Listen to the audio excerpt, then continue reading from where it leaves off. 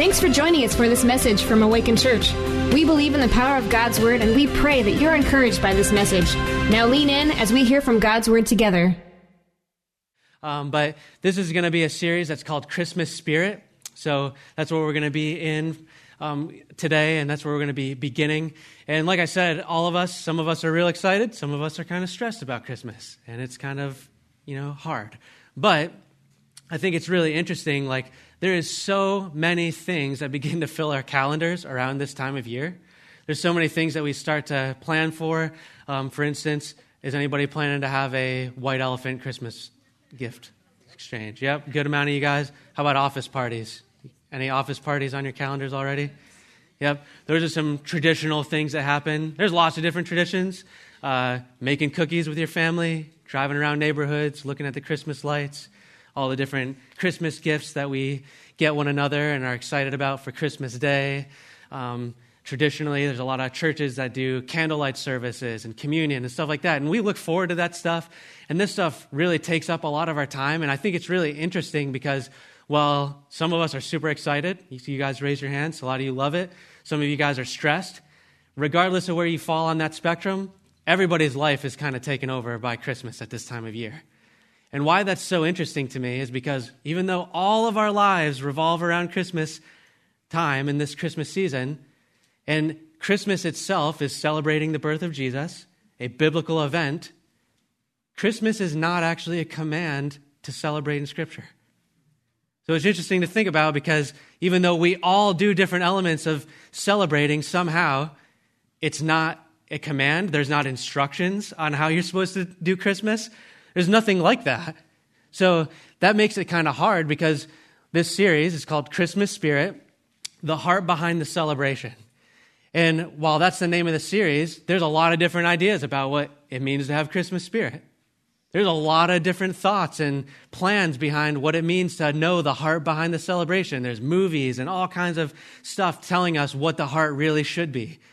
But really, what's the truth? And it's kind of hard to narrow down, like I said, because there's not a specific thing in Scripture telling us how we're supposed to do this. So when we approach Christmas in Christmas season, kind of need to narrow it down and kind of narrow it into some finer details that we can cling to. So that's kind of what we're going to do today. What I'm going to do is we're going to be in Luke chapter 2. So you guys can start turning there. Verses 22 through 33 is what we're going to focus on. And what I'm going to do is as we go through it together, we're just going to read it verse by verse, and I'm going to break it apart and kind of give you the deeper details of what's going on. And then once we've made more sense of what's happening in this narrative, in this story, this true thing that happened, once we break that down, at the end, I'm going to give you guys 2 takeaways that tie to Christmas and tie back to the Scripture that we just were studying together. So that's kind of the game plan, so you know where we're headed. We're going to start off by reading verses 22 and 23, but I want to let you know what we're jumping into so you kind of have an idea of what you're looking at, or else it'd be real confusing. What we're jumping into is Mary and Joseph and baby Jesus, and they're going together to the temple in Jerusalem. So that's where they're about to be, and they're about to be there for a specific purpose. They're going to be doing some things. So let's jump in here and start to check this out. It says, "And when the time came for their purification, according to the law of Moses, they brought him up to Jerusalem to present him to the Lord. As it is written in the law of the Lord, every male who first opens the womb shall be called holy to the Lord." Okay, so these first couple of verses, there's several things happening, but ultimately, if you boil it down to the most simplest thing, Mary and Joseph are trying to honor God and be obedient to the law or the commands that God gave. That's what they're doing. So there's 2 things that they're actually going to be doing, but we're going to break them apart separately because this first thing that they're doing, that they're trying to be obedient to God, there's all these commands that God had given. You can look back through Exodus and Leviticus and Numbers and in Deuteronomy. There's all these different things that God said, hey, all of my people are going to be obedient to all these different laws, and they pertain to all different aspects of life. So one of the specific laws is found in Exodus chapter 13, verse 2. And that law has to do with the firstborn male child of every family. And the command is that that child needed to, basically the family of that child would need to come to the Lord, to his temple or to the tabernacle, which is where the Lord met in the older books. But you'd go there and you had to give this offering of 5 shekels. So that's just a little bit of money. Today it would correlate to like $1.50 or $2. So it's not like a ton, but that was the command, is that you'd bring this, and that was a way of honoring God. It was a way of being thankful for your first baby. As a family is just starting and getting off the ground, and as God is at work in that, it's this spiritual recognition of God, this child's from you. God, I want you to be honored. And the idea is that the word specifically, if you look in Exodus, is that you are consecrating that child. So what that means is that you are setting him apart, that he's holy, that he's like for the service of God. So that's what they're doing. They're honoring God with that. They're being obedient to this command from Exodus. And then it goes on and it says a couple more things. Read with me verse 24. It says, and they're there to offer a sacrifice according to what is said in the law of the Lord, a pair of turtle doves or 2 young pigeons. So this is a different law. This one comes from Leviticus chapter 12, verse 8. So in this one, this has to do specifically with the mother of a child. So this is another different law than the other one. But this one, what's supposed to happen is the mother of a male child. There's a separate kind of variation for a daughter if they had, but for Jesus, male child, you'd have to wait 40 days from the day that the baby was born. So Jesus right here is 40 days old. They would do this on the 40th day. He's a little older than a month. And what happens is the mother, it's specific to the mother, but Joseph is going with her as well. They go in, and primarily the most optimal way, Leviticus says, is that the sacrifice would be done with a lamb, unless the family is really, really poor and can't afford it. And if they're really poor and they can't afford a lamb, then God would accept these 2 doves or these 2 pigeons. So what happens is, clearly, Jesus' family is very poor. They're not well off. So they come in there, and their way to sacrifice is going to be with these 2 birds. And the 2 birds are going to have 2 separate kind of sacrifices. One is a burnt offering, which is a way to honor God and like say that they're thankful. And then the second one is a sin offering. So this doesn't mean that childbirth is like sinful. That's not the point. Really what this is and what it's supposed to be emphasizing is that it's been 40 days since Mary or any woman who had their child had been in the temple. So what they're doing is saying, we're coming in, and this sin offering is to just clear the air. It's a clearing or a cleansing. Any uncleanness, anything they maybe did do wrong, any separation that they might be feeling between them and God, it's cleansed, and it's this moment to say, hey, we have unity with God. And there's nothing between us. We're on good common ground with God. It's sort of like a reset. And the important thing to understand about these 2 commands, these 2 laws that they're following, is that for us, when we read it, it's just like a bunch of like regulations and rules. And we kind of think of it as like, oh, you got to just do all this stuff. But that's not how it was for them. For them, in their time and in their culture, at this specific point in history, this was a very big deal, something very spiritual, very weighty, very special. This is something that Mary and Joseph probably would have been thinking about before Jesus was even born. They were thinking about and preparing for that day. It's something that would have been like a very exciting day for them because it's a milestone moment in their family's life and in Jesus' life and their child's life. So for them, as this moment's approaching, you can imagine that it's not just like they check their calendar and they're like, oh man, it's 40 days. We got to run up to the temple. We got to do that stuff. It's not that way at all. For them, it would have been they're thinking about it and they're excited about it and they're ready to do it and they're walking into it with this nervousness and this anticipation and this excitement about thanking God, and it's going to be this big moment for them. And the closest thing that I could even think of culturally that we could compare that to, I want you to be able to kind of put yourself in their shoes and understand the weight of the moment, is probably like a wedding day. So for me, that's the thing that I think is the closest for me that I can relate to it with. It's my wedding day. My wedding day, I knew it was coming beforehand. I was preparing for it. I was excited about it. I was definitely nervous in the moment. I was full of anticipation, but it was not just those feelings. It wasn't just about those feelings. I also recognized a really heavy spiritual weight to that day. Like for me, I knew like I'm making a covenant between myself and between God and between my wife, and we are unifying under his plans and his authority, and we're going to be together for the rest of my life. And this has a lot of meaning. This is a milestone moment in my life.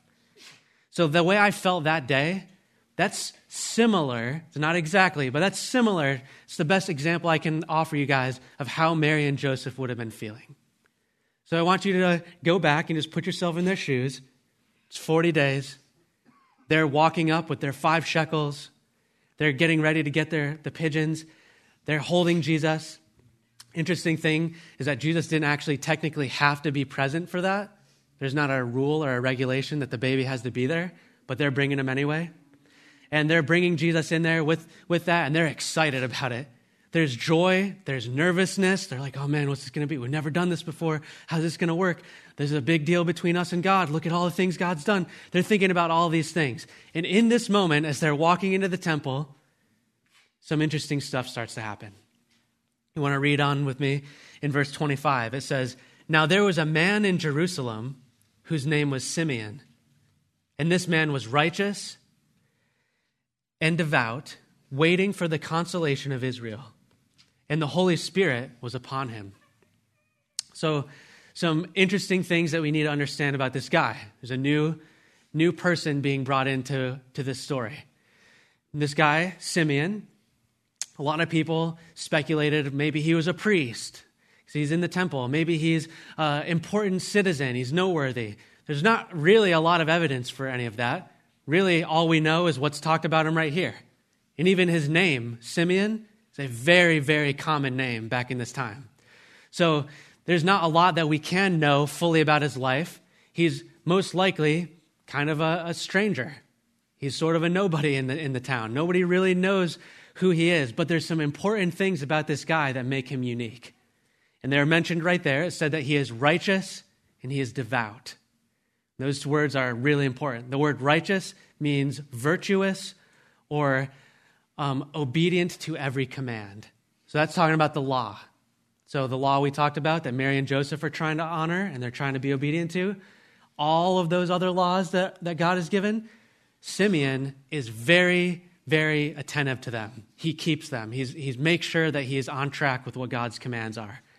And then that second word, that devout, that it described him as, that word means to be careful and sure. So not only is he just doing all of the commands, his heart is very thoughtful in them. He's slow and methodical in the way that he goes about them. He wants to make sure that what he's doing really is honoring God. He's not just flipping with it. He's not just kind of throwing things out there to check his box and say he did it. He wants God to be honored. His heart is very close to wanting to worship God in an authentic, meaningful way.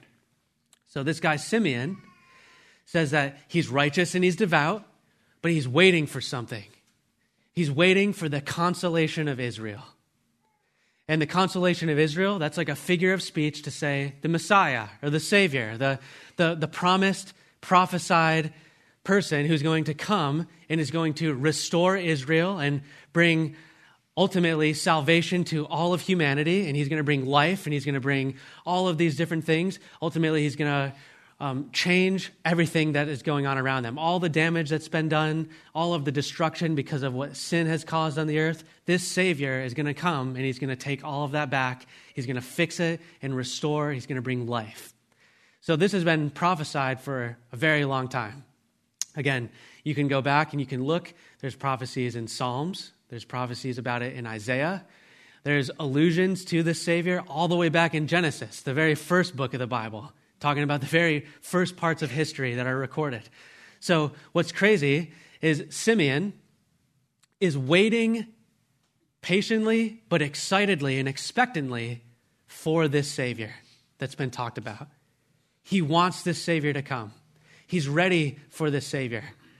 And what's interesting about this guy, Simeon, being righteous and devout and waiting for the consolation of Israel, hopefully expecting the Savior who's going to come, says that the Holy Spirit was upon him. That's a big deal because this is happening before the Holy Spirit had been poured out to all people who follow Jesus and believe in him. So at this time, the Holy Spirit being on somebody is a really big deal because that's not just happening to everybody. Everybody doesn't have that kind of access. So what we're seeing is that Simeon, in this moment, having the Holy Spirit impressed on him, there's a uniqueness to the way that he is following Jesus in his heart, or really following God, but ultimately waiting for Jesus. There's an authenticity to it, and God is honoring that in a really significant way. So then we learn these things, and it goes on to say in verse 26, and it had been revealed to Simeon by the Holy Spirit that he would not see death before he had seen the Lord's Christ. So he gets this promise from the Holy Spirit that's impressing on him, a promise that he's not going to die until he sees that Savior that he's waiting for. Till he sees him face to face, he won't perish. So this would have been a really big deal to him, especially given the fact that he is so excited and expectantly waiting for it. And he gets this promise, and we're not told how long ago he had been given it. It could have been a week prior to this event. It could have been several decades. We don't know exactly. Most scholars really believe that Simeon was probably really old, given some of the language that's going to be used here in a minute. They think that he had probably been waiting for a really long time, but we don't know exactly. All we know is that he has been waiting. He has been waiting patiently, looking, keeping his eyes out, listening to the Spirit, saying, where is this Savior? I'm ready for him. I'm excited for him. So he's waiting. And then finally, something crazy happens. Read verse 27. In the beginning of 28, it says, and Simeon came in the Spirit into the temple. And when the parents brought in the child, Jesus, to do for him according to the customs of the law, Simeon took him up in his arms and began to bless God. That word bless God means to praise. So he's ecstatic. He's freaking out. So I want you, again, just zoom out a little bit, put yourself in this scene, imagine what's going on. You have Mary and Joseph and Jesus being brought in the temple, walking in. It's this big moment for them, this milestone. It's a big day. I mean, it's not a small thing. They're excited. They're nervous. They're wondering, oh man, how is this all going to go? We've never done this. This is big between us and God. This is big for Jesus. All the things that have been prophesied about Jesus. We're holding him in our arms. They walk into the temple, and this random stranger who they don't know kind of comes through on the side, being led by the Spirit, it said. That's super important, that he came into the temple because of the Spirit. He's led by the Spirit there, and he locks his eyes on that baby. And the Spirit reveals, that's the one. That's the Savior that you've been waiting for. And he walks up, and he takes the child up in his arms, and he starts to praise God and bless God for this incredible thing. Now, on the surface, I don't think it's a problem to acknowledge. Probably would have been kind of weird for Mary and Joseph. Who's this dude picking up our kid? If this happened today, we'd probably be calling security on Simeon.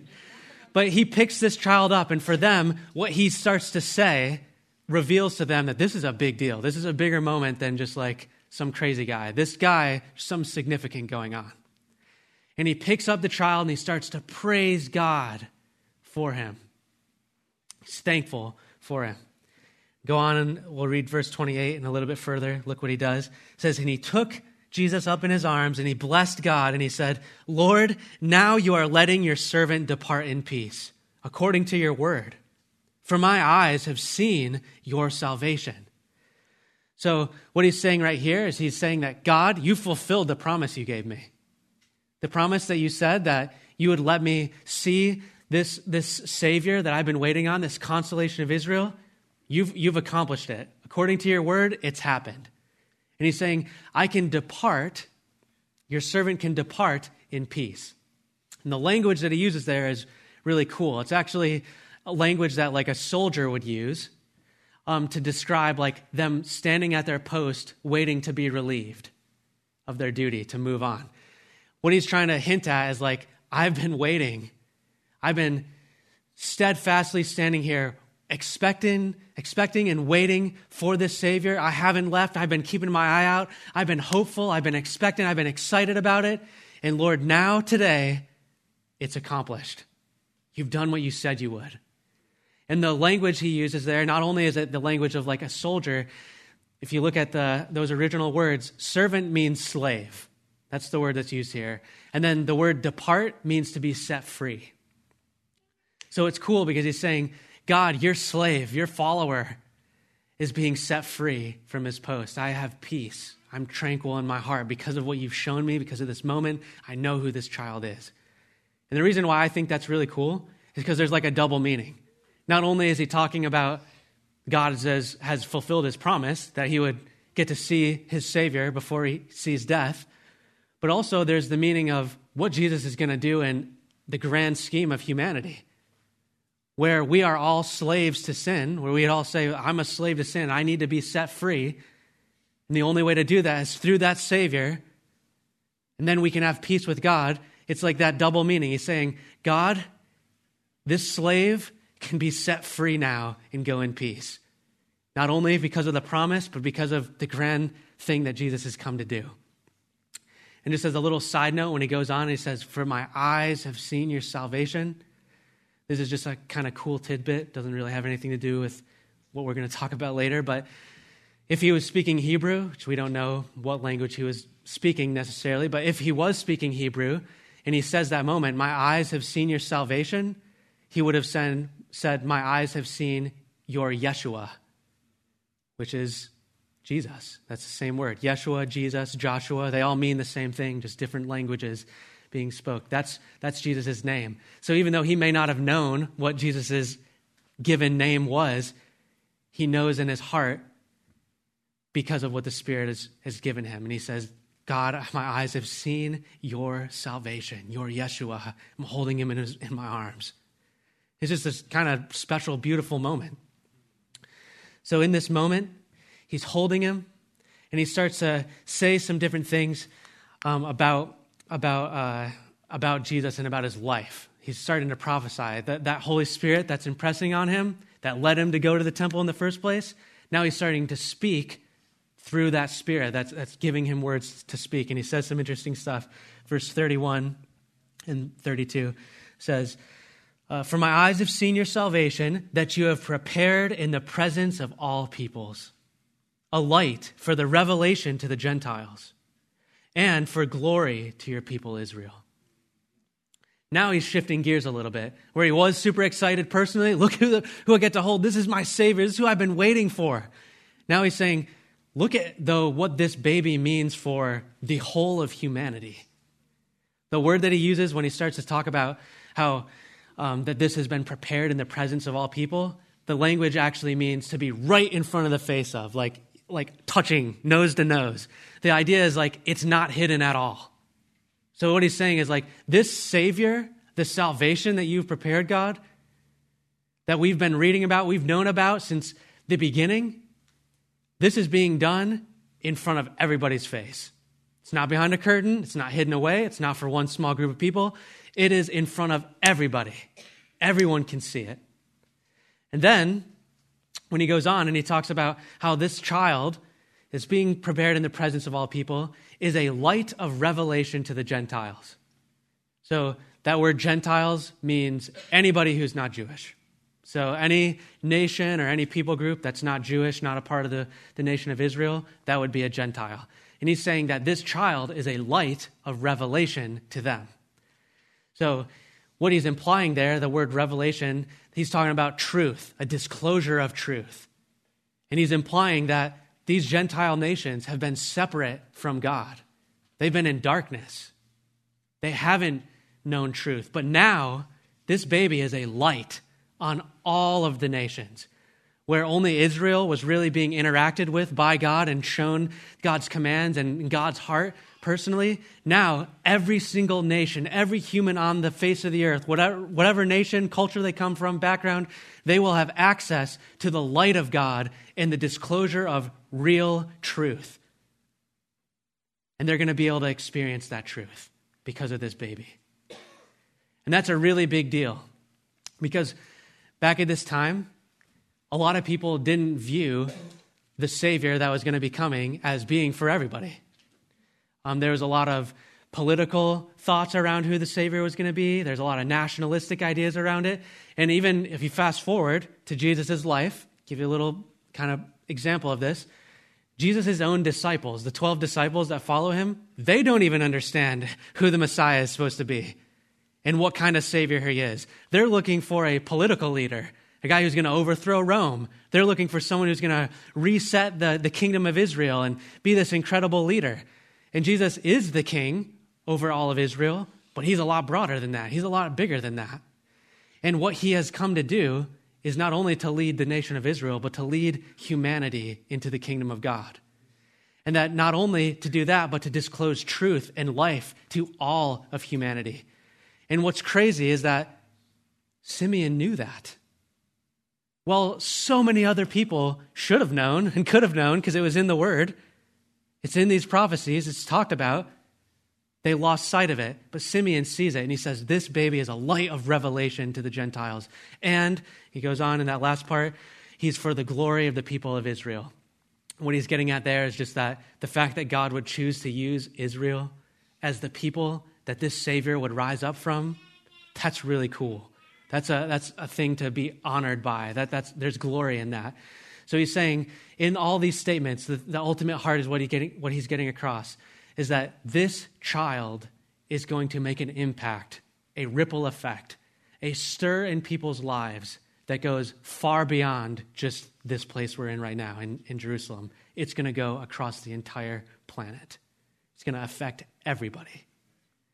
That's a really big deal. And his eyes, Simeon's eyes, are very clearly outward focused. So Mary and Joseph hear all of this. They're listening to this. They're probably a little bit shocked and taken back.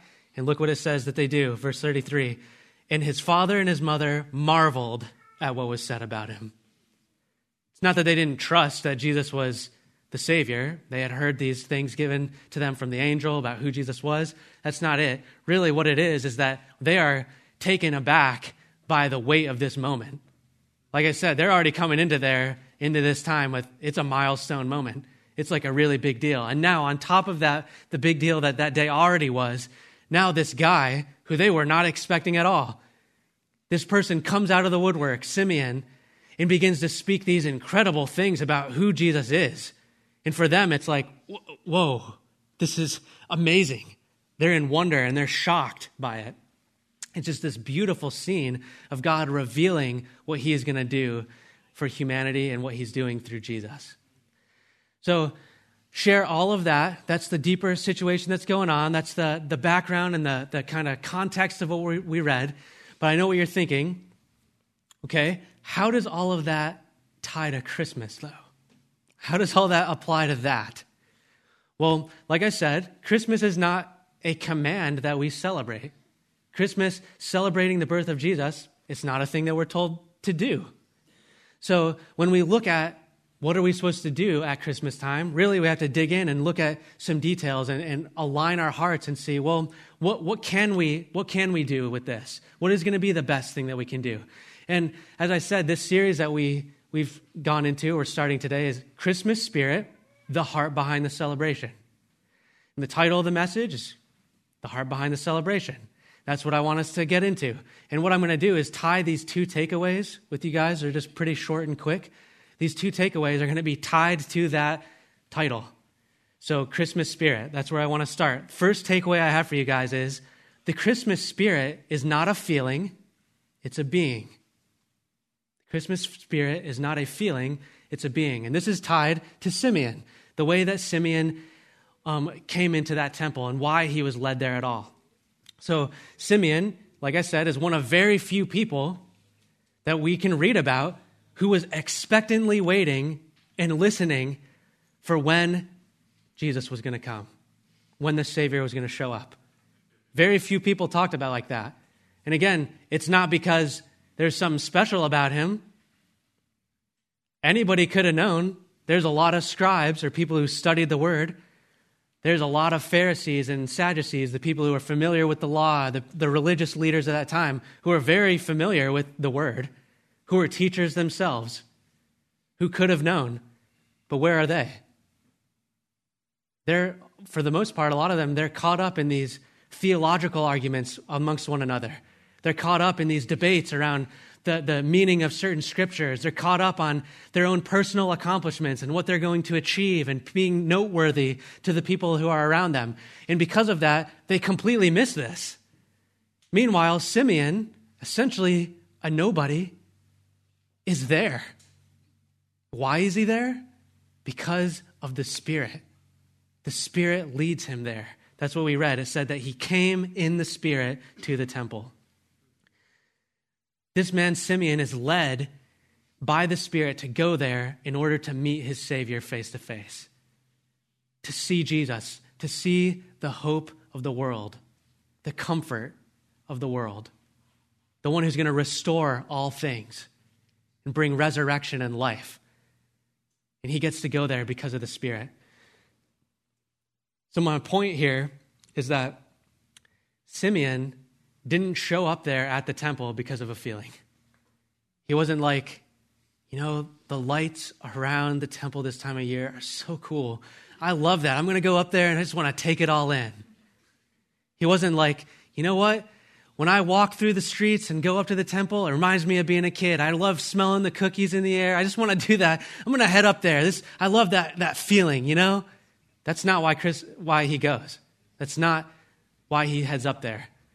It says that he heads up there because he is led by the Spirit. That Spirit, the Christmas Spirit, is the Holy Spirit. It's not a feeling, it's a being.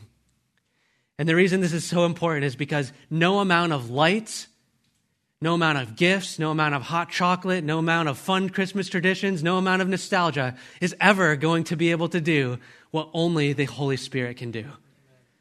None of those things, as fun as they might be and as exciting as they might be and enjoyable as they may be, I'm not saying that they're not any of those things, but they will never come close to bringing the joy and the life and the truth that will come from being led by the Spirit to see your Savior face to face, to see Jesus in a clearer way, to see the work that he is accomplishing around you in a clear and tangible manner. Only the Holy Spirit can do that. And if we're caught up in all the feelings and all those things, we're going to completely miss it. So we need to understand that the Christmas Spirit is not a feeling, it is a being. Now, Simeon, like we talked about, he knew the impact of Jesus. He knew what he was about to do over the course of his life and what that meant, not only for Israel, but for the entirety of all of humans' existence forever. He knew what that was going to be, and we talked about that. He knew the impact that Jesus would have, but we, today, get to live in the fruit of that impact. Where it hadn't all happened yet for Simeon, it has happened for us. Look around you right now. Look how many people are in this building. There's another service that we had a little bit earlier, about equally sized amount of people. You guys realize where we live? Thousands of miles from the temple that this began at. We live in another nation. We are not Jewish people, most of us. Yet we are here impacted by Jesus. We are living in the fruit of that impact, of the truth and the light of Jesus going out to the entirety of the world. And when we look around and we see all of these people from different families and different walks of life and different backgrounds and different states and different nations even, and we see, wow, look what Jesus has done. Look at the impact that he has had. How incredible is it? How intricate the Spirit of God has woven around this planet and made such a deep effect on every single person. Our lives, our trajectories of life are completely different. Where would we be if he hadn't come? We wouldn't be sitting here. Where would our families be? Simeon understood something really interesting. And this is the second takeaway. Jesus' continued impact is the heart behind the celebration. Jesus' continued impact is the heart behind the celebration. Simeon could see, and he talked about, how families and different groups and cities and nations were going to be impacted. He saw that clearly. But the center of his prophecy, the things that he talks about here, were on how Jesus would impact everyone. That's what he's getting at the heart at. And why I want to draw that out is because for Simeon, that prospect of just the general impact of how broad a scale Jesus would impact, that was exciting for him. And that was eye-opening for him, and that brought him great joy to realize. And as I studied this and looked at this deeper, I encourage you guys to go do this too. It's kind of interesting. Go back and look not only at what Simeon says here about Jesus, go look at the other prophecies that are given and the other statements about Jesus that are given prior to this. The angel speaking to Mary about what Jesus would be and what his name would be. The angels who appear in the sky to the shepherds to tell them about Jesus being born and that they need to go see him. Joseph being spoken to by an angel. You go back, you can look in Isaiah 9, look at the statements there talking about the coming of Jesus. Every single time he's not talked about in a super personal, individualistic way. He's talked about in a broad scale impact kind of way. What this baby is going to do on a really large scale across people groups and nations and societies, how they're going to be affected.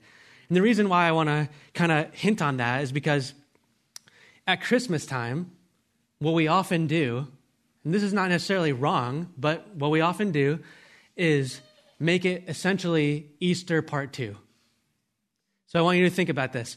A lot of times at Christmas, what do? We say, oh, we're celebrating the birth of Jesus. Why? Well, because Jesus was going to be born and then he's going to die on the cross and pay for our sin. And it becomes a moment of self-reflection where we say, man, where am I at? And we begin to reflect on our own life. It's this self-assessment time, and we're thankful to God for what we've received from being saved from sin. And that's great. That's a really good thing to do. But we wind up just doing that same thing around Christmas time. But what's interesting is anytime you do look to Scripture at the things talking about the birth of Jesus, it's not really emphasizing that personal element. It's emphasizing the broad scale element.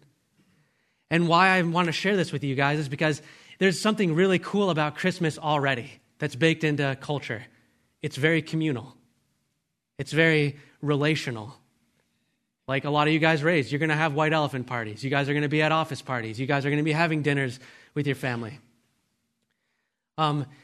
Use those opportunities to take the time to talk to one another about, man, look at what God has done in my family unit.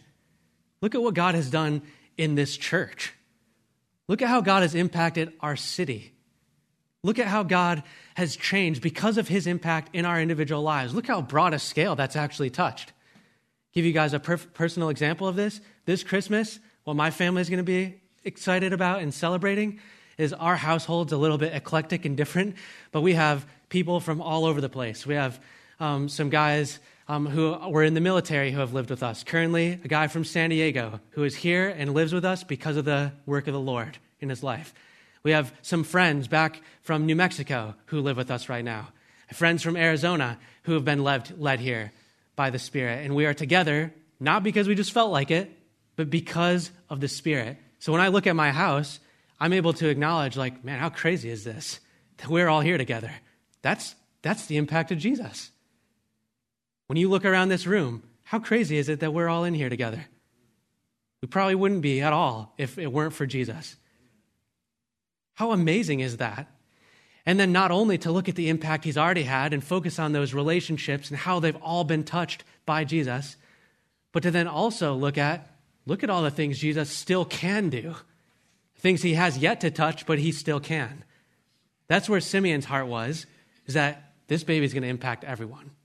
So for us, it's a moment to reflect on, wow, look at how societally and relationally and familially and church-wide and nationwide, look at how Jesus has affected this. Look how different this is. This is something to be thankful for. It brings joy and life. But also it's a time to look what he still can do. Look what he still can touch. And if we're in the Christmas spirit, the Holy Spirit, and following his lead, let's see what he's going to do. Let's see what he's going to go further and impact, who he's going to impact. Maybe he's going to lead you, if you're walking in the Spirit, to give a gift to a coworker and share the love of Jesus with them. Maybe he's going to ask you just to talk to somebody. Maybe you should be walking in an excitement for what hasn't happened yet in your family, but you would love to see Jesus do in your family structure. Who knows what it is, but it's this time separate, different from Easter, where we're very inward, Christmas is a time to look outward and be thankful for what he has done and thankful and excited about what he still can do. So for me, when I think about these things that we learned, that the Christmas spirit is not a feeling, it's a being. And when we talk about that Jesus' continued impact is the heart behind the celebration, I believe that that is the Christmas spirit. I believe that that is the point of this series. And that's why we're doing these different things. That's why at the end of these next couple weeks, instead of having a Christmas Eve service that's very traditional and very normal, we're going to be doing things a little bit different. And we're going to clear all these chairs out, like Breezy shared with you guys earlier. And we're going to have tables all set up in here. And there will be games, and there will be different snacks and stuff like that, and stuff and fun will be happening. We're going to sing together and worship God together, and we'll read the Christmas story, just read it out. But really what we're doing there is putting Jesus at the center and spending time together talking about that impact that Jesus has done. Very family-oriented and connecting with one another so that we can see the wonder of how amazing it is, this impact that Jesus has done. So I'm personally really excited about that. I hope that you guys are as well. It's going to be really fun, and I think it's just going to be a really huge time of joy and life and hope being kind of poured over us as the Spirit works amongst all of that. So I hope that this message and this stuff was interesting to you, and more than that it was impactful, that the Holy Spirit moved and stirred you. And I hope that you're able to go through these next couple of weeks, not just chasing feelings and different nostalgic things, but chasing the Spirit of God and looking for how he's going to work and what his heart in this time actually is.